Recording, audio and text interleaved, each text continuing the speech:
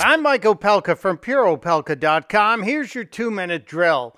Remember when Hillary Clinton said dissent is patriotic?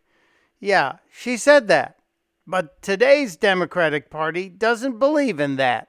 Listen to Frederica Wilson, an elected member of Congress who thinks anyone who mocks members of Congress should be jailed. Those people who are online making fun of members of Congress are a disgrace.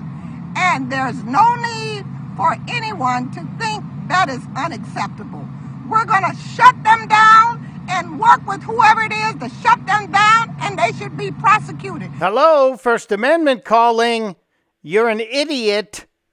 She also said this. People have lost respect for Congress. People have lost respect for the media. Gee, I wonder why people have lost respect for Congress and the media.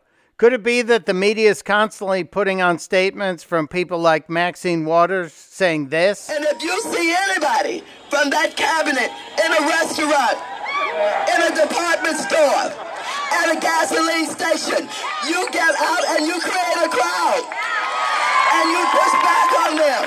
And you tell them they're not welcome anymore, anywhere. They're not progressive Democrats. Let's get it right. They're fascist Democrats who want to shut down anyone with a different opinion and even lock up people who mock them. Your cowboy hats are stupid, Representative. Come get me. Testudo, my friends. Testudo.